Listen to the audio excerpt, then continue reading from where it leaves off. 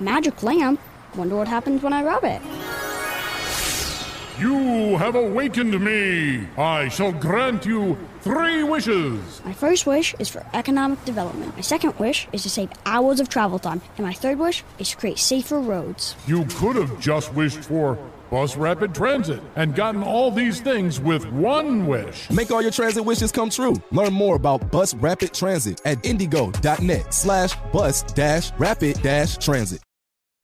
Hammer and Nigel. Can you believe these characters are weirdos? On 93 WIBC. So let's rock it! Happy Thanksgiving to you and yours. My name is Nigel. Jason Hammer is here. We'll bring on one of our favorite special guests to kick off the hour. Tony Kinnett is an education journalist, former STEM administrator for IPS. Tony, happy Thanksgiving, or happy Thanksgiving Eve, however you want to put it. How are you? I'm doing excellent, gentlemen. Happy Thanksgiving Eve to both of you as well. I saw you tweet out something from an article that said educators, here's the quote, educators overwhelmingly say the teaching social emotional skills in the classroom is helpful for students' career readiness. First of all, social emotional learning, what is that? And is it kind of akin, is it a fancy way of saying critical race theory? Do I have that wrong or right, or what is that? Social emotional learning can mean a lot of different things. This is kind of the first trap that people kind of fall into when discussing it. Social emotional learning is really just taking time away from academics to discuss basically how your subjectivity needs to be sensitive to others, how you should express your feelings, how you should consider different things whenever you're talking about really anything in the environment, in the workplace, anything in society, but through a more progressive lens of just how it makes you feel and you know, what it's all about at the end of the day when we all get in our hugging circle. And that really helps us with math and English. How, Tony? How does that help us with math and English? Well, for the math and English teachers that don't waste their time on it, it makes for a really great break room conversation. So that's really all it's good for, is something to laugh at. It does not actually show to be anything better for students' mental health other than self-fulfilling prophecy. When we actually pair a student who has had social emotional training, which, by the way, there's actually no standard for. There's not actually any set series of instructional materials outside of the corporations that are making a boatload off of selling the different identity wheels and friendship circles and bracelet making trends. By the way, that's all curriculum in the graduate classes at the University of Wisconsin-Madison. I'm not making any of that up. Did you say identity wheels? Oh, yeah, the identity wheel, you know, all of the things that make up who you are, like your race, your religion, what kind of house you grew up in, what gender you identify as, you know, common things you should discuss with a third grader. So $35,000 a year or whatever it is to go to Wisconsin for a year of tuition, and you're getting the identity wheel. Oh, yeah, so you can take it and teach your students with it. That's what third graders need to read and do math. You know, they need to talk about what skin tone they have and how it impacts their religion, socioeconomic status. So, I mean, this what we're all talking about here, this headline, educators overwhelmingly say the teacher's social emotional skills in the classroom is helpful for students' career readiness. This is in a major publication, Education Week. And so is that an accurate statement, do you feel, as an educator, as someone that worked as a STEM administrator at IPS? Do educators overwhelmingly say this? Well, it's one of those things where, have you guys ever seen an advertisement where they make some kind of a claim, but there's a little asterisk up at the top right, and then there's a really small line of text at the bottom that says, well, it's not that big. In this case, they asked a bunch of progressive teachers, and they asked those who were union members of the NEA, of the AFT, and they asked them, okay, teachers, who we already know are very progressive, do you like these progressive things? And then they all went, yes, of course. And then everyone cheered, and, you know, they broke out the Little Caesars at the office. And I'm not really seeing any evidence, though, of teachers that aren't a part of the union that don't use social emotional learning, that don't institute that in their schools. I don't see any of them also saying, yeah, it's really helpful. We think it's really effective. The data's just not there. Well, is there any version of this? Because they make it sound like it's a good thing with the headline. Is there any version of SEL that is beneficiary? Yeah, absolutely. Telling a kid that, hey, maybe instead of, throwing your fist in through a plate glass window, maybe you actually have a conversation. That's not harmful at all. There's no situation in which, communication and understanding why you feel the way that you do is, there's no situation in which that's a bad part of development.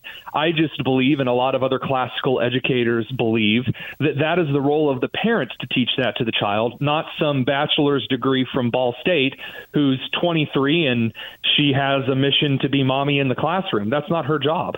Tony Kennett joining us, and again, he's appearing on the DriveHubler.com hotline. You put this out on Twitter. Of course, educators are going to overwhelmingly say that teaching this social emotional learning is helpful. Well, if you're a super woke 20-something-year-old teacher, you're going to say that. Your response on Twitter was, breaking news, Baskin-Robbins overwhelmingly recommends eating ice cream every day as well. Yeah, I mean, I think of this as a STEM teacher. Someone used to ask me how important computer science classrooms and things like that were. And my answer was, they're very important because I spent all of my day understanding, computer science and classrooms and that when I was a STEM administrator with IPS. Computer science was one of the things I was in charge of. So, of course, you're going to find people who really like social emotional learning. They're going to be like, oh, yeah, this is extremely necessary. It helps with career readiness, which of all of the things they could have said emotional well-being. They could have said mental stability. They would have had a thin argument, but they would have had an argument. Career readiness, though, I think that if I show up on a job site, my ability to do quick mathematical measurements and weld is going to be more effective than sharing my pronouns and giving out free hugs. And I always like to throw out this disclaimer. I think the majority of the teachers, first of all, teachers are not the teachers' unions. I think there's clearly a separation there. And I mean, the teachers that I know, the teachers that Hammer knows, that educate their kids, are really good. I know some lunatics, though, too. Don't get it twisted. I know some absolute freaks. So I just want to throw that out there that not all we're not saying all teachers. The teachers we have are great, but you mentioned the unions. You mentioned and that makes me always think of Randi Weingarten. And I saw that is she in some feud with Pompeo, Secretary Pompeo? What is this? He called her, quote, the most dangerous person. So Randi Weingarten kind of picks a random Republican or conservative or person not on the left to go to war with about once every couple of weeks. Once she's forgotten how badly she was beaten the last time she tried. But yeah, this time she's complaining and saying, well, actually, it was the Trump administration that was really bad for students, and the teachers' unions were desperately advocating to get kids back into schools. And it was all of these red state Republicans that were causing kids all of this mental stress. What? As though none of us remember that the Chicago Teachers Union said that reopening schools was rooted in white supremacy and racism. Or forgetting all of the other teachers unions around the country that went on strike, that actually walked out of the building instead of teaching kids again. All of the teachers unions, remember the group that went down to, what was it, the Bahamas or Aruba or something? Yeah, she was from Chicago, I think. Yeah, it's this kind of nonsense that we're supposed to forget, so that Randi Weingarten can get up and act like, the bleeding martyr, as though she's cared about kids all this time, when the evidence suggests otherwise. Two things on Randi Weingarten. Number one, I'm surprised that the war in Ukraine is still going on, because Randi Weingarten went over there about a month or so ago, taking the teachers union money to go over to Ukraine for a photo op. I'm shocked that didn't have any effect on what's going on. And number two, I've said this before, tell me if I'm wrong, I've never seen Randi Weingarten and Joe Namath in the same room together. I'm convinced they're the same person. To answer the first question, there are a lot of teachers in Indiana that are members of the AFT. Two very close friends of mine, indeed, still are members of the AFT, and they spend hundreds of dollars a year. And they think it's to, give themselves protection, to make sure they have benefits, but instead it's, paying for Randi's plane ticket to fly to wherever and impersonate Gandhi or whoever else she thinks that she is. And I look at her jowls jiggling on national television and she tells us something is deeply wrong with the American education system from Ukraine. I don't understand the correlation. I don't think she understands the correlation. But hey, if you want to go sightseeing and you have the money, I guess that's your choice. What's the plan for Thanksgiving, man? And what are the 3 items that have to be on your plate Thanksgiving Day? No question, you can't live without these foods on your plate on Thanksgiving.